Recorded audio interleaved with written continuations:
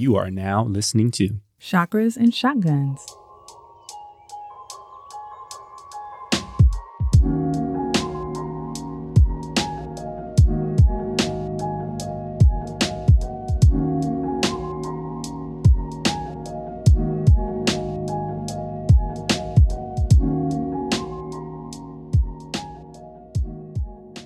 Welcome back to Chakras and Shotguns. This is episode 46. I'm Mick. And I'm Jen. Welcome back. How are you? What's going on? I'm good. I'm in a good place right now. Things are going really well with my business around Reiki and healing and coaching. It's called the Inner Victory. For those that don't know, I did a photo shoot a little while ago. Got some pictures back. Pose. It looked dope. Pose. Had some really good sessions over the weekend. Yeah. And I've talked before about how in human design, I am a profile 3-5. And that line 3 is all about kind of being this mad scientist, right? Tinkering with things, trying things out, seeing what works, what doesn't work.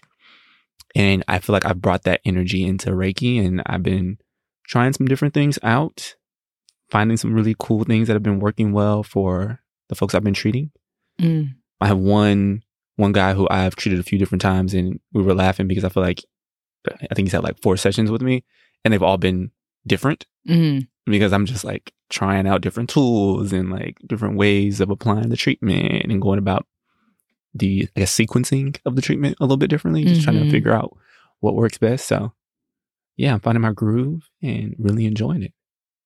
That's interesting that you said that, and this kind of came up at the tail end of the numerology episode, was that, you know, these are tools, but it's been interesting as we incorporate all of these like different things. Like you might be looking at it from one lens and then you throw human design on it because you were doing a lot of trial and error, and I didn't even think about your profile being a 3-5, and then it's like, oh well, of course he's doing that, you know, and just kind of getting a more holistic view of yourself is very interessante. Yeah. So guys, if you're interested in a Reiki treatment session, or if you want to train in how to perform Reiki, check out my site, theinnervictory.com. Very nice. Let's see, what else? Oh, I sold my flip house. Yes. So that was very exciting. Big celebration in the household. Yes. Hopefully it's one of many. This is very exciting for me. Creative project. It will be one of many, I'm sure. Excuse me. Which is also an interesting conversation in and of itself, because I think like women from the South, we're told to have like a certain amount of humility, and like it's like polite to like not be in your bag. A little bit, but it will be one of many. It has to be. Like, this is what I want to do now. So, yeah. On to the next one. Swiss Beats. Sorry, never mind. My wife has a very irrational hatred of Swiss Beats. I don't hate anyone. I'm of love and light. But every time I hear Showtime, it grates on my nerves. It grates on my nerves. I need to find that video where he was doing like a DJ contest or whatever, and he was doing something. Busta Rhymes was there. This was fairly recent. Yeah. And he was doing some weird stuff, and the song sounded awful. And Busta Rhymes was trying to like rock to the beat with it, but he was just like, "This is awful." I don't know why. He's like, Showtime. It irks my nerves. Hey, I have my own idiosyncrasies when it comes to different personalities, celebrities, musical acts. So, his beats are chaotic. They're absolute chaos. So I am a big fan of the Rough Riders Anthem days, and Swizz was a big part of that. So I don't have that same energy towards him. But anyway, do you want to do a little breath work? You know what? That's a good segue to the breath work, actually, because we're in spring. We're firmly in spring now. We're very close to summer. Like, summer is around the corner. Like, what is a season? Because it's almost gone. Summer solstice is maybe a little bit over a month. Yeah, June 21st is a little bit over a month from now. And so spring is almost done, which I can't even believe. But I felt like winter, even though we were busy, well, Mick and I don't really like the cold, so we don't go outside when it's cold. We don't take the girls outside. We're not bundling them up. So it was more rest, and we were eating breads, making bread, eating soups, getting all fat and sassy. And spring started this like quickening of energy. You're trying to clean stuff out. Summer, you're trying to be out and about, trying to get summertime fine. Although I did see a tweet that said, if you just started deciding whether or not you're going to work on your summer body, you should have been doing that 3 months ago. So there's that, but that's neither here nor there. I feel like, as it warms up and people are trying to get out more, you start feeling this desire, pull, obligation to get out and do a lot more things. And maybe you're not taking care of yourself because you're not really in a time where you might be more gentle and soothing to yourself, right? It's nice to take a warm bubble bath and having like a big mug of tea when it's 20 degrees outside, but you're on the move. You got to go. You got to do stuff. And so I wanted this breath work to just be like a little moment of respite, self-care for our ears and our bodies. So let's get into it. As always, we're going to start with 3 cleansing breaths. Let's inhale in through your nose, expanding your belly, and exhale, sighing that breath out of your mouth. Let's do that one more time. Inhale in through your nose, sitting up a little straighter. If you're laying down, maybe relaxing a little bit further as you exhale out through your mouth. Last breath. Inhale in through your nose, noticing where you're tense. Are your hands clenched? Is your jaw tight? Are your shoulders up by your ears? And as we exhale this last breath out through the nose, releasing any of that lingering tension.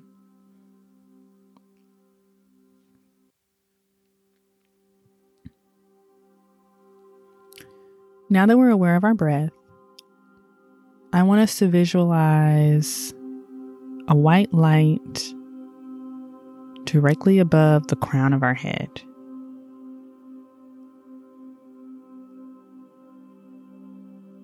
And when we think about this white light, we want to think about it as being purifying, healing, nurturing white light. And that ball of white light, we're going to expand and let that white light come down until it's completely surrounding your entire body. If you were to look at your arm or your legs, you would see that you're glowing with this white light. Maybe envision yourself being held by this white light, that it's warm and it's comforting, that it's energizing. Whatever it is that you need in this moment, as you find yourself pulled in different directions, trying to get to different events, and show up for people and show up for yourself or tackle this project, that this light is revitalizing and is going to help you keep showing up as the beautiful person that you are.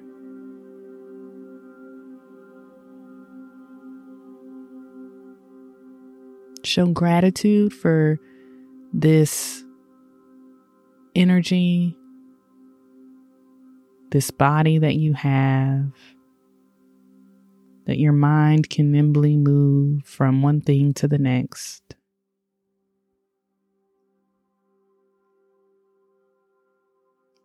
When you're ready, open your eyes. And let's get on with the show. Thanks, Jen. Definitely much needed in this season. So I appreciate that. Let's get into our main topic now. Yes, let's do it. I think we hinted that this was one of the things that we were interested in when we talked about our spiritual journey in episode numero uno. Way back when. And that is tarot cards. Today, we are finally getting into it. Yes. I think if you've never really had like a reading, you probably, have references from TV and movies. People get the death card or the devil card from some lady with like a crystal ball in a smoky room, and bam, like some crazy stuff starts happening. So we're going to talk about the real deal with tarot, the history, and some tips on how to read them for yourself. But first, Jen, why don't you tell the folks how you really got into tarot? Yeah, because I guess tarot's my thing. I first got into tarot. It was actually in a weird way. One of my former coworkers, and this is a very traditional corporate setting, okay, like corporate department. It was Thanksgiving week, which is pretty dead sometimes in corporate America because people are taking off and going out of town or whatever. And so there wasn't really anybody around. We were just kind of holding down the fort in case something popped up. And this guy had some tarot cards, and he never indicated that he was into like anything spiritual. Like one time he brought Palo Santo to work, but I think it was kind of a joke because the department was a hot mess and we needed some cleansing, honestly. Yeah, I thought he was joking. He was trying to get that energy up out of there. Exactly. Like in hindsight, I was like, oh, interesting. So he had the tarot cards and he was like, come on, we're going to read tarot. And I was like, okay. So it was like me and another coworker, and he read tarot for us, and it was pretty accurate. And so I was like, this is interesting. And I think it like first piqued my interest as to what tarot is and what is it really and where does it come from? Because I think at that time, I probably thought that you had to be a psychic to read tarot. And this is like a regular schmegler dude that I work with that's reading these tarot cards. And I was like, how did you even learn this? And he was like, oh, it's a part. He was very dismissive, not to me, but very dismissive about like his skill to read tarot. He was just like, it's a party trick. You can watch a video on YouTube. And I was like, huh, okay. And so fast forward maybe like a month later. So now we're in December. He announced that he was leaving the company, and it's around Christmas time. And that other coworker who was there with us when he was reading the tarot cards, she bought me a deck for Christmas. And her note was, we need somebody to read tarot. Now, mind you, this probably would not have been as weird if he had been reading tarot for the 3 years that I had been there. He read tarot once, and then she was just like, okay, now, Jen, you're going to read tarot. And I was like, what? So she bought me a deck. She's not a person who I would think would be into any of that. At all. So I was like, okay. So now I got this deck. And now this was pre-COVID, pre-spiritual journey. And so I did have this like feeling that I was doing something kind of taboo. Because, I'm trying to circle the square between like traditional Christian Jen, and now I got these tarot cards. And so I bring them home. Yeah. And so do y'all remember at the very beginning of the Kanye song Ultralight Beam, where that little girl is like, we don't want no devils in this house. We want the Lord. And that's it. That was my reaction. I was like, what is you bringing up in here? My little Methodist raised self was not ready to explore the world of tarot. So I was very much like, what? I feel like you were that gif of that dude with the solo cup. It's like, and walks out. Yes. Like, I don't know what you're doing now. But so how do you feel about tarot now? I think reflecting on the story, I mean, like, it was meant to be. Like, you have a real gift with tarot. And so, like, you being exposed to it and it coming into your life in such a strange way. I mean, nothing's really strange, right? Right. It's all how it's supposed to be. But yeah, I thought it was interesting to watch you learn the deck and begin to develop your skill. And now I'm like super proud of my wife. Like, oh, tell Jen to give you a reading real quick. Oh my gosh. He loves to volunteer me for a reading. Going back over the timeline, November, tarot reading with my coworker. December, I get my own deck. December, January, we're in Ghana for the Year of the Return. Year of the Return. And somehow we were having like a conversation with the people that we were there with. These are like old friends, new friends, family. Mm-hmm. And we were having a conversation, and I was talking to one of my friends who is a preacher's kid, and he was kind of talking about his spiritual journey, where he is now with it. And it was actually, it was kind of interesting. And I was kind of like, okay, I'm going to tell them about tarot, and I hope they don't think I'm weird. And I was somewhat into crystals a little bit, not to the extent I am now, but a little bit. And I was like, yeah, I'm kind of coming into this energy, pun intended, where I feel like everything is energy. And I don't believe that tarot is evil. I believe that it's a tool and that there's energy in that. And it's something that I'm kind of exploring. And then I was kind of like, okay, don't judge me. In my head, I was like, okay, I said it. And my sister-in-law was like, yeah, I got a psychic. And I was like, what? It was just interesting how we were like creating this safe space for each other to share. Mm-hmm. That psychic was Melanie Esperon, who we love and adore. And yeah, from there, the rest is history. But it's just very interesting to me, like how exactly that lined up, like month by month. Mm-hmm. And then fast forward, and here we are almost a year into the podcast. Yeah. So that's Jen's journey into tarot. Again, it's kind of more her thing. Like I know a little bit about it, but I'm more so on the sidelines and let her kind of handle our tarot readings. So that's that. Let's talk a little bit about the history of tarot. So tarot actually started out as an Italian card game known as tarocchi. And it popped up in the 1400s in Europe. The root of the word tarocchi means foolishness. So this was, they playing Uno basically around Italy. It's in Portugal, it's in Spain, France, and Germany. And so it's happening, they doing the thing at the party, playing Uno, Go Fish, whatever you want to call it, for about 200 years before we see the first evidence of tarot being used as a divination tool. In 1789, the first tarot deck for supernatural / mystical / occult purposes was developed by a French occultist named Attea. He believed that the tarot's true origin was not Uno, was not this card game, but was actually from the Book of Thoth, Thoth, Thoth, which is a collection of ancient Egyptian texts believed to be written by Thoth, the Egyptian god of writing and knowledge. Of course, this hasn't been substantiated because, basically we would have had to have on video Thoth being like, here my book. You know what I mean? Yeah. It's kind of hard to substantiate that it came from an Egyptian god. Yeah. In the 3D check your sources type sense. Yeah. But I like believing that once again, something esoteric came out of where? Africa.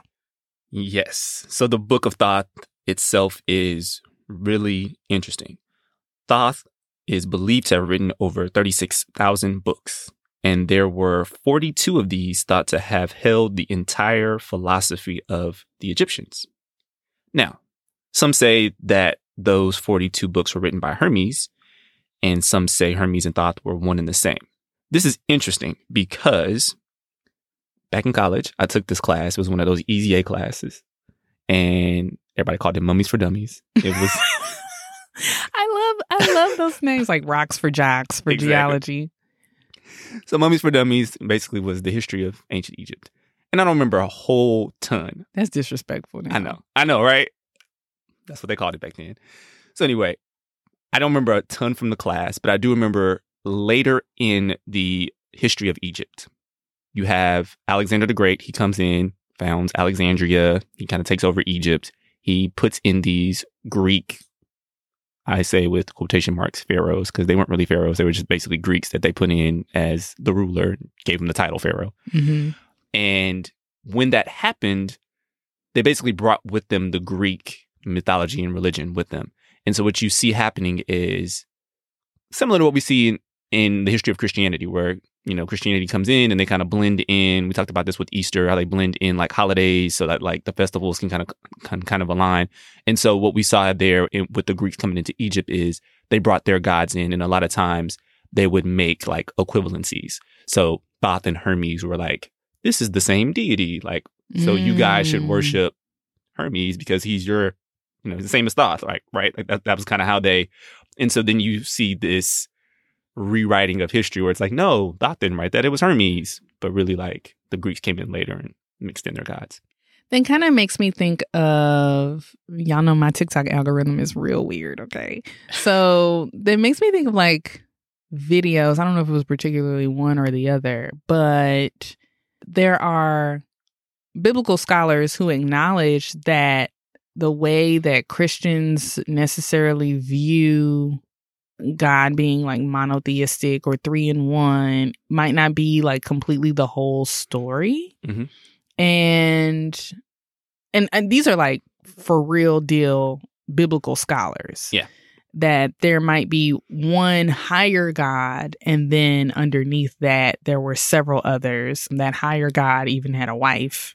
And it's something that like we don't talk about. It's not in the Bible. They sweep that under the rug real quick. Yeah. And that wife, Asherah, you can look her up, Asherah, they kind of like moved her to the side. And she was like I don't know if she was considered a goddess. I know she was the consort, but basically her dominion was creation. And so whenever we're talking about Mother Nature, that's really supposed to be Asherah. And so there is a school of thought that this higher God had many, many, many, many children, and he gave each of, I don't even know if you say he, that might be kind of limiting. You know how we feel about that.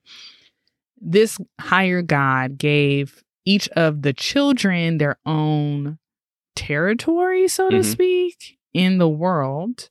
And that's how we see these different religions that are, you know, geographical, really, right? Like Hindu has its kind of region, and the Middle East has its gods and whatnot. So it's very interesting, this whole conversation about Hermes and Thoth and how we think through things, and do we go with the Greek or the Roman or the Egyptian? Or Mick and I were actually having a conversation about if you're supposed to follow the spirituality and the deities from your homeland, and then if you're an African descendant of slaves, where is that? Also, you know, African descendant of slaves who have ever run their Ancestry.com report, where is that? Yeah. You rocking with the Celtics? Yeah. Because you might have a sprinkle. Yeah. You going down, you gonna do Ifa now? Are you like with the Orishas in Africa? Are you hanging out? You know, everybody say they're a little bit Indian or indigenous. Yeah. You going to the indigenous, the Native American deities? Where are you supposed to connect? Yeah. I think it's also a very interesting conversation. Yeah. All right. So let's talk a bit more about divination, right? That's what tarot is predominantly used for today. The straight up definition of divination is the practice of seeking knowledge of the future or the unknown by supernatural means. Now, supernatural means sounds like it's something from Marvel, superpowers, whatever. But remember, we all have psychic abilities. We talked about that before when we covered the clairs. We just have to tap into them. So really, divination is about using your intuition to tap into the wisdom of your spirit guides or your higher self. We haven't done a lot of talking about spirit guides or your highest self. So let's get into it. We might have teased it a little bit in the Melanie episode, or maybe here and there with like the clairs, but your spirit guides, those can include your ancestors, guardian angels, those are real, deities, and others. I think deities sometimes can be hard for people who were brought up in a traditional monotheistic religion. And monotheistic, I said that before, but meaning like one God. For Christianity, it's, the 3-in-1, the Holy Trinity. And expanding your mind to think that a goddess could be your spirit guide or another deity, or that like guardian angels are really real. Because I think like we think of guardian angels as very biblical, but I don't think a lot of, I'll say, growing up, Black people weren't really talking about guardian angels like that. Like nobody was talking about like Archangel Michael like that. Yes and no. I think if you grew up, I know some folks who grew up in like the Catholic tradition, and there's a lot of mention of angels there. We would reference angels in our Methodist church, but they were never mentioned by name. So like I remember, for example, in the story of when the Israelites were in Egypt and Moses instructed them to put blood from a lamb on the door, and that the angel of the Lord would come through that night and take the firstborn son of everyone in Egypt. Remember this? So that was actually Archangel Uriel, but it was just mentioned as the angel of the Lord, I think. But in other kind of parts of the Bible that aren't necessarily in the canon that we typically read, they mention them by name. So I guess what I'm saying is, if you were raised Catholic, it probably is a lot easier for you to expand that you have access to ancestors and guardian angels because, the saints, Virgin Mary, like that's very normal in that branch of Christianity. For sure. To your second point, when I think we're saying the same thing, is that it's something that you read about in the Bible. It wasn't like, oh, no, my homie Michael was like talking to me and he's watching out for me. Like that wasn't really something that like Black people talked about. For sure. I think we kind of thought about angels as like, that's something that happened then. And now they're just like the choir. Like they like guys, backup singers. Like that's how it always kind of felt to me. Got it. It's like they up there and being like, hallelujah, Shabbat. Yeah. Like that's it. Yeah. But they're powerful beings. Yeah. And if you question that, it's kind of like you can't have it both ways. Like they were very powerful beings in the text, like in the Bible. And so then like what? It stopped when we got iPads? Like that's not how that works. So there's that. I hope I'm not being Archangel Michael, don't be mad at me. I hope I'm not being flippant, but I'm just trying to like... No, I hear you. I think there is a book that I've been reading that is super long and I have not gotten halfway through it yet, but it talks about these things and how like during the writing and the time frame of the Bible, there was a lot of supernatural things. And it was very common to the people who were alive at that time to experience these things. And we have gotten away from that and we don't read the Bible in the same way. So it's called The Unseen Realm, I think is the name of the book. I'll link it in the show notes if anyone's interested. We've talked about this before. And I think there's something about, and maybe this is how I interacted with biblical teaching, but there is something about it that's like, this person was special. You're not special, girl, because you're not in the Bible. So Mary was special. The angel came through. He told her that she was going to have a baby. Like, she's special. And so nobody ever really made it seem like we had access like that. Yeah. Like there's no more special people because the Bible's done. Right. Yeah. And like the angel ain't gonna come talk to me. I gotta read about the angel talking to old girl 2,000 years ago. So anyways, I think we talked about that in the Claire episode about just like receiving messages from the divine. Moving on to your higher self. So your higher self, think of this as like your best self. Like this is the part of yourself that knows exactly how your life is going to unfold, what you should do, what you shouldn't do. They have your best interest at heart because it's you. And like they have all of the wisdom from all of the mistakes that you're probably already going to make. And they know exactly how it's going to unfold. Mm-hmm. So if you're consulting with your higher self, they're going to be like, girl, don't take that job. Yeah, we talked about this on one segment where we talked about Dave, the show Dave, and how he goes and sees his higher self when he goes on that, I guess it was like a retreat, or he just went over to Rick Rubin's house and went into that like sensory deprivation pool. Mm-hmm. I want to try that. Yeah. But I'd have to plan my whole day around and wash my hair. Who's going to watch my kids? Who's going to watch my kids? through my wash day. That episode was really interesting because he was having writer's block and his higher self was like, I got all the raps for you and they're fire. Yeah. Yeah. So it's just like, you just got to get over it. Or sometimes I'll see on Twitter, what would you tell your 20-year-old self? Yeah. Which is like, there's so many things that I would tell her. Yeah. There was so many things. So think about like the little wisdom that you have now in this moment that you could tell your teenage self or your 20-year-old self. And like multiply that by like 1,000, I guess. What if that's what the higher self is? It's just you at the end of your life coming back and telling you like stuff. Because time isn't linear, right? Look, we have to have a whole conversation about time before we can. I thought we were bringing people in slowly. Sorry. It just kind of hit me like a light bulb. Did it? Yeah. And now we're here. One thing I did want to say about divination, if there are listeners out there that are still like on the fence about like, I don't know how I'm going to feel about this. Divination is everywhere, okay? Everywhere. I was watching TikTok and this woman is on the like, she's like talking about angel numbers and like kind of some witchy things like, you know, the first time you sweep your new house, sweep something in for good luck, stuff like that. But she talked about bibliomancy, where you just open up the Bible somewhere random, you point, and that's the message that you need today from the divine, from God, from source. My mother has done this all of my life. And if I told her that she was doing divination, she would be like, no. As for me and my house, we serve the Lord.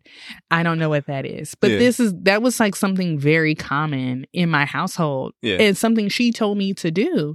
Like if you're ever feeling lost, if you ever need an answer to a question, just open the Bible and God will have a message for you.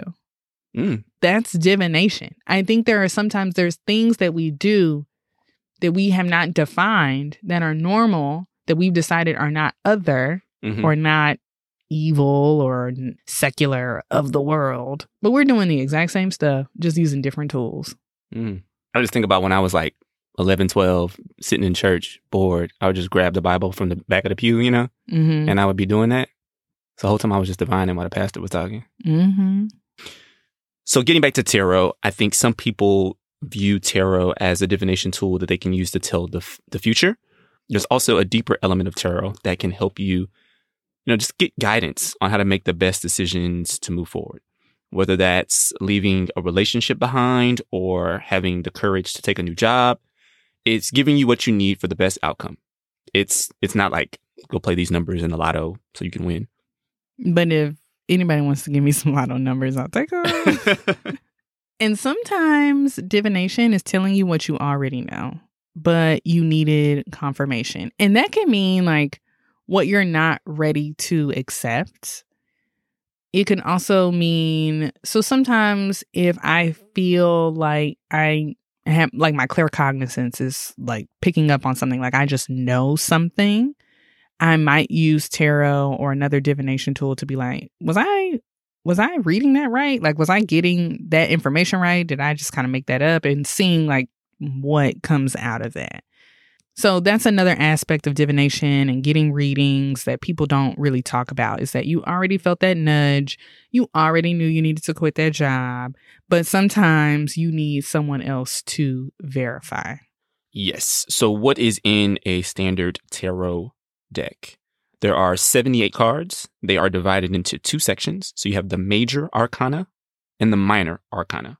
22 cards make up the major arcana, and these represent big life lessons, major events, and themes. If you place them in order, they go from 0 to 21. And 0 is the Fool, and 21 is the World. And so as you move from the Fool to the World, they tell a symbolic story that is called the Fool's Journey. Along the way, the Fool meets teachers and guides before ultimately reaching enlightenment. The remaining 56 cards make up the minor arcana. These equate to day-to-day events. They also bring in detail and context when spread in with a major arcana card. They're split into 4 suits: cups, pentacles, swords, and wands. So I get this deck and I'm like, student Jen. I'm going to learn. I'm going to buy a book. I'm going to watch a video. And then I realized there were 78 cards. And I was like, wait a minute. How does anybody keep all of this straight? How do they look at these cards and just glean what they mean?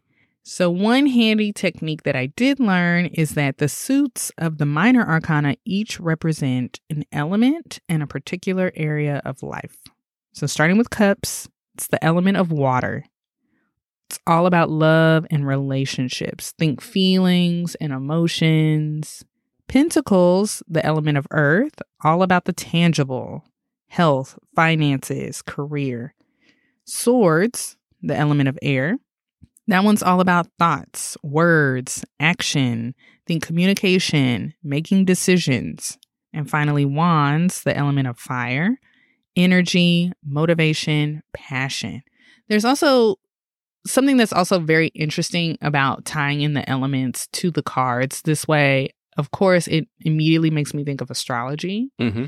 Also thinking about the signs and how they exhibit these same types of characteristics, like water signs are, love and relationships. You're thinking flow, emotions, fire signs, all that passionate energy. So it all, again, tools that are interconnected with each other and like the foundations of what makes up Earth in this existence.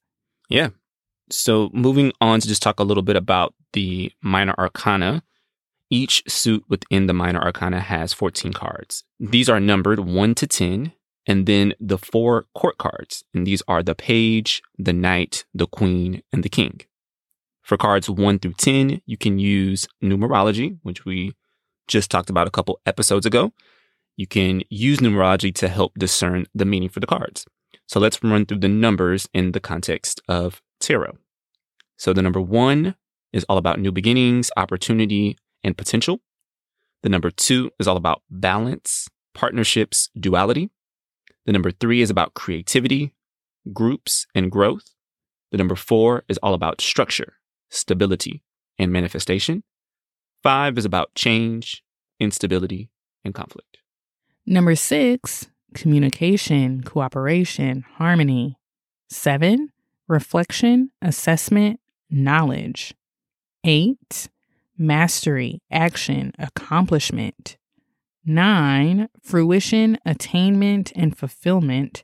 And 10, which doesn't follow the traditional rules of numerology because that would have collapsed down. But number 10 in the context of tarot is the completion of a cycle, end or renewal. So let's go through an example. In practice, let's say you got the 9 of Pentacles. Remember, Pentacles can be about career and finances. Together with the numerology of fruition, you may interpret that you're going to reach that career goal that you've been working towards. Or you get the 1 of Cups. That may mean a new love is coming, a new relationship, because 1 is all about new beginnings and Cups is about love and partnership. All right. So after the number cards, as I mentioned, you have the court cards. So again, that's the page, the knight, the queen, and the king. There are a couple of ways to interpret these cards when they pop up for you. They can represent a person, whether that's the personality of the card or some may link it to the sign. For instance, a King of Wands may signal to a reader someone that's a fire sign with masculine energy. You can also interpret the court cards for their personality, and those traits may be what you need to tackle, whatever you're facing in life. So pages are the youngest of the court cards and represent newness. They can represent young people or children in your life. It can also represent literal news or messages. Knights represent decision-making, no matter how rash. A knight may just rush in on their horse, taking action and asking questions later. This card might signal where you need to stop and think before you act, or depending on the context, where you need to stop over-analyzing and just take action. Queens represent caregiving. So it might be an area where you need extra care and attention, or a person who is there to give you that extra care. Kings represent control and authority. That energy may be what you need when you need to take control of a situation. So if you're still listening and you're not completely overwhelmed by tarot, and you want to start reading tarot for yourself or others, how do you start? Well, for one, get a deck. Some believe that you have to be given a deck, but I think there's nothing wrong with acquiring one for yourself. You do want to cleanse and clear your deck of energy, of anyone's energy, anyone who's touched the deck. And this is something that you want to regularly do in case like someone moves your deck, or Mick tries not to touch my cards, but something that you need to do regularly. You want to start with a clean slate before you start reading. I will sage my deck occasionally or put a piece of selenite on top of my deck overnight. Remember, selenite is self-cleansing. It's like a really good crystal to put around your other crystals and clear them of energy. Sometimes I'll set my deck under a full moon overnight. I actually took my deck with us to Sedona when we were there for a retreat last fall. We went to a vortex, which we should probably talk about at some point. And I charged my deck up there to give it superpowers. Mm-hmm. If you're in a rush or if you just need to clear energy very quickly, you can literally just knock on your deck, like knock, knock, with the intention of clearing any lingering energy. Once I feel like my deck is clean, I'll sit and take a few cleansing breaths, clearing my mind. Like I'm trying not to think of what else do I have to do today? Because I don't want my divination tool to think that I'm asking it the question. So I just really try and clear my mind. And then I start shuffling the cards. So I'm trying to just let the cards breathe. Like I just really focus on that intention that we're letting them breathe. We're letting them get ready for me to ask whatever I need to ask. Depending on how much time I have, I'll spread out my cards, ask a question, let a topic bubble up in my mind, then I'll select my cards. And really, when you're starting to do this, and maybe you just do one card when you're just starting, just to get in the practice of doing that, pay attention to how you feel in your body when you're selecting your cards, because there may be something that is telling you. You might feel like a pull one way or the other, or you feel in the hand that's selecting, you might feel a little tingling sensation, but really pay attention to that. Because I think so many times our gut and our intuition is trying to tell us something and we're just not keyed in on that. We're thinking about other things or we're trying to force it too much. Really try to experience it almost as an observer. And not that you're trying to force something to happen, not like the action taker. You're kind of like a spectator, really. Mm-hmm. So starting out, I would probably suggest, there's some crazy, crazy tarot spreads out there. There's the Celtic Cross and all these different types of spreads that can get very confusing and very overwhelming to somebody who's new to tarot. So maybe just pull one card at a time. What I really want you to focus in on is letting your doubt fade away. If that's, an issue for you, like it is for me, and you're overthinking, just let that fade away and say, I'm just going to experience this. And so once my cards are chosen, I just take some time to look at the cards, see what I feel, what thoughts come up. I think before I was very quick to grab the little book that usually comes with a deck to tell me, what it means. But I just kind of sit there and say, what's depicted? What is in this picture? And what does that make me think of? What's the first thing that I think of? And it can feel a little bit like association, but just go with it. And maybe keep a journal when you're doing this too. That's something else that I did when I first started was I kept a journal. I also noticed what cards came up for me a lot. I noticed that when I read from Mick, different cards came up. And if you kind of take the view that nothing is a coincidence, then it's oh, okay, my cards, what God has for me is for me. Mm-hmm, mm-hmm. And what's for Mick is for Mick, or what's for someone else is for someone else. And just go on this journey of discovery in using this tool. So if I'm really stuck, if I'm feeling I don't know if that was right. I don't know if I really feel solid in whatever I decided that these cards meant, then I will go to the book that came with the deck, or I have a particular site that I really like. It's actually the site for my deck. And what's interesting, funny, there is no coincidence, remember, is that I'm usually dead on. I'm usually just about right. And so I think not only is it a good tool to use for divination, I think it's also a really good tool to build up your intuition and build up that trust in your intuition that your body is going to tell you exactly what you need to know and that you can like really come back to that place. Because I think it also makes you a lot more confident and a lot more self-assured in yourself that you're making the right decisions, if that makes sense. So yeah, that's how I would recommend getting started to read tarot. And then from there, you know, as you get your reps up, you can, you know, start branching out, looking at different spreads and seeing how you feel about those. Cool. So let's talk a little bit about quote unquote bad cards and reversals, which are when you pull a card and it's upside down. So let's say you're pulling cards and you get the 9 of Pentacles. And you're like, oh, I'm about to get some money. But wait, it's reversed. It's upside down. So what does that mean? Are you broke now? Nah, don't freak out. You could just decide reverse cards mean nothing to you. And, you know, your spirit guides and higher self will adjust accordingly. Or you can use them to add additional depth and context to the reading that you're having. One thing I want to add on that about your spirit guides and your higher self adjusting accordingly. Remember, divination is to help you get messages from the divine. And so basically, you're using it as like a middle ground language, so to speak, so you can receive it. And so basically, you set the dictionary. Yeah. You say like, well, reverse cards don't mean nothing to me. So whatever y'all got to show me, figure it out. And they're higher beings. And so they will. Yeah. And so they will adjust. If you decide like a feather on the ground means I need to get more rest, you know, set that intention. And if you like me, they'll probably give you a lot of feathers. No, I don't know.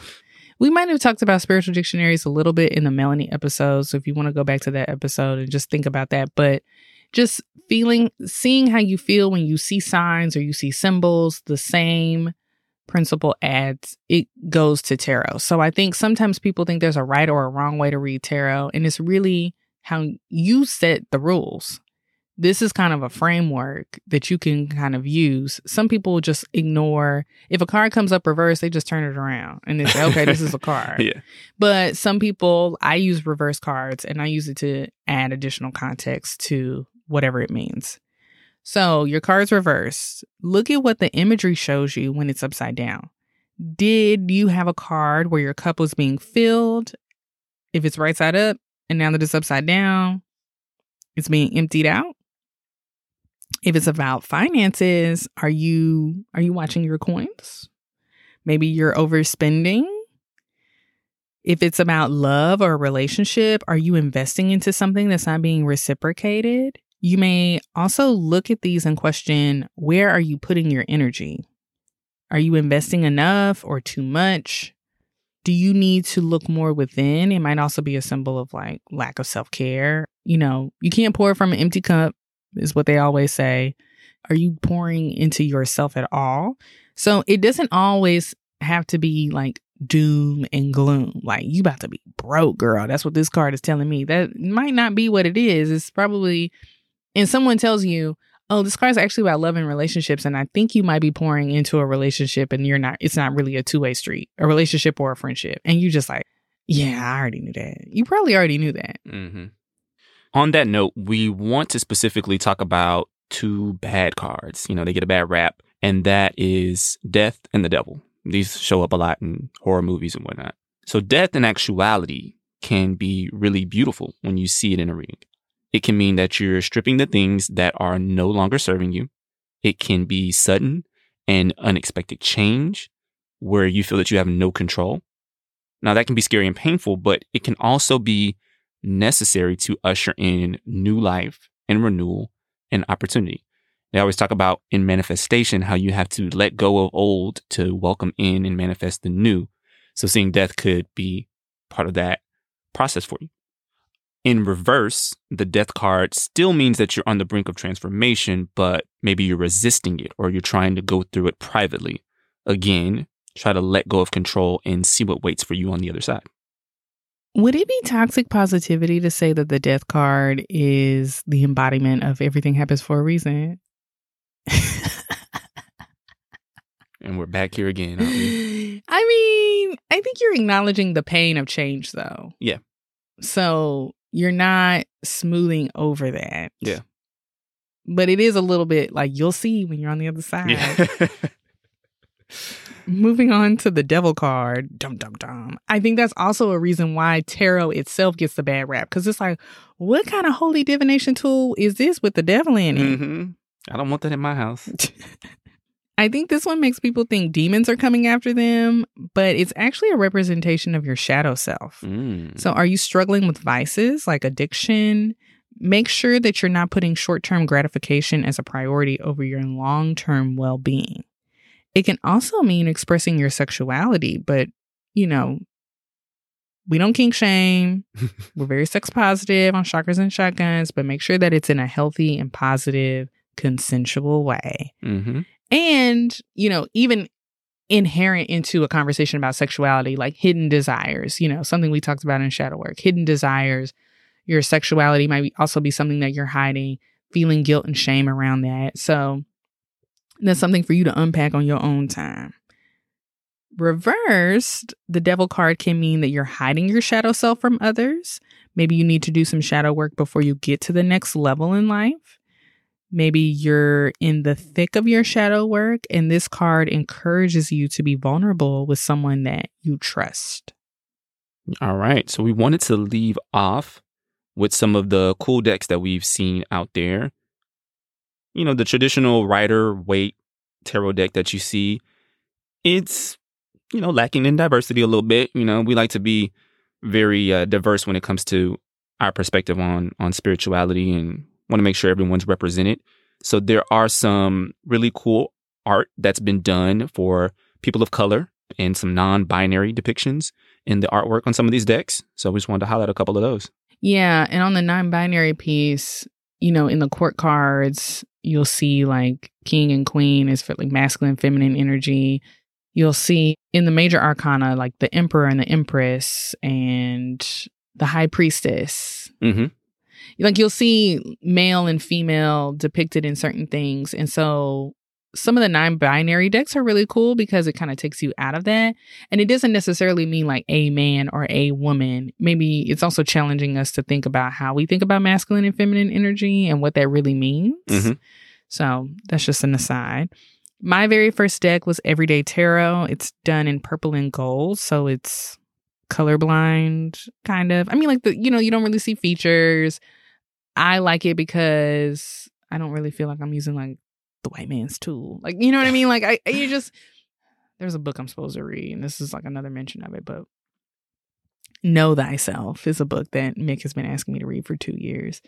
And it's just about how we take in information spiritually and what it looks like. If it doesn't look like me, can that breed self-hate? Mm-hmm. And is that perpetuating racism, patriarchy, et cetera, et cetera? But I digress. Mick also found me a really cool Afro-Brazilian deck. However, love you, babe. It came with Russian on it. I don't know what Afro-Brazilians in Russia needed a tarot deck, but there was a market for that, I guess. And so, and some of the depictions were different from what I had gotten used to seeing. And so I think I need to just spend more time with it. So I haven't really used it a lot. Yeah, I also found a deck when I was out shopping. It's called the Melanated Tarot. So they basically describe it as the traditional Rider-Waite deck, but the depictions are Black people. So give that a shot. I've also seen Modern Witch Tarot on Amazon, and that one looks pretty cool. One thing that I would suggest is that whenever you do get a new deck, spend time with it. Put the cards in order, you know, the whole fool's journey, kind of walk yourself through the journey, like looking at the cards, look through each card in each suit in order, get to know like those depictions and how they make you feel and what they're trying to tell you, because that makes it easier when you're actually working with the cards. And I think that's one big miss that I did on that deck that Mick bought me, is that I never really like sat down with it and did that exercise, but I had done it with my cards that I got earlier. So yeah, that's the tarot, the evolution from this card game and them calling it foolish. And I think that the branding of tarot is that if you do want to learn it, it's hard and it's a lot of cards. But just remember that it's just another tool. Like, I had a reading not that long ago, and the woman was using tarot cards. She was using playing cards too, like regular playing cards, and that's how she divined messages. I Ching is throwing sticks. Like, sometimes you can use coins, but it's just like using different things to discern something is basically the foundation of what that is. Yeah, just to build on that, there's also cards out there called oracle cards that you'll see on the market. Mm-hmm. And I really like those. I've actually been given a couple of decks as gifts. So I have like an angel card oracle deck.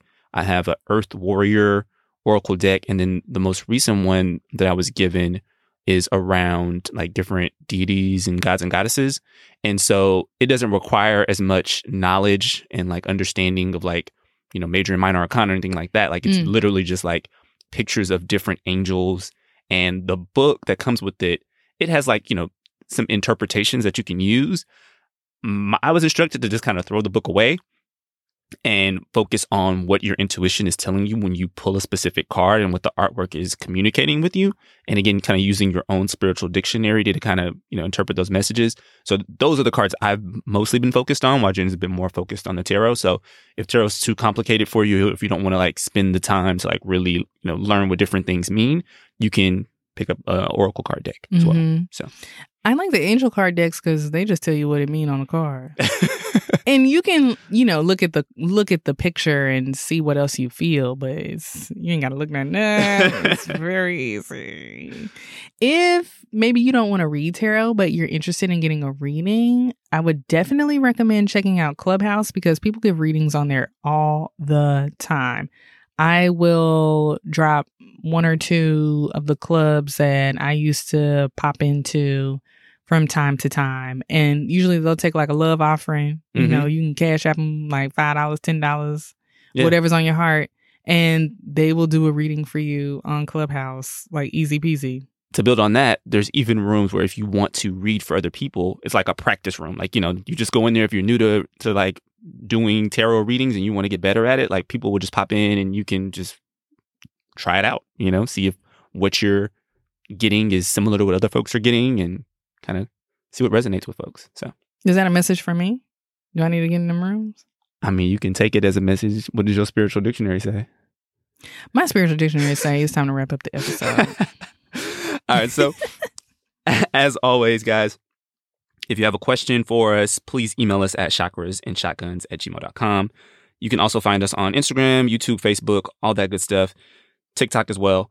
If you'd like to join our Chakras and Shotguns community, you can support us on Patreon. We really appreciate all our patrons, you know, helping us to pay the podcast bills. And finally, if you're loving the show, please subscribe and give us 5 stars wherever you listen. Namaste.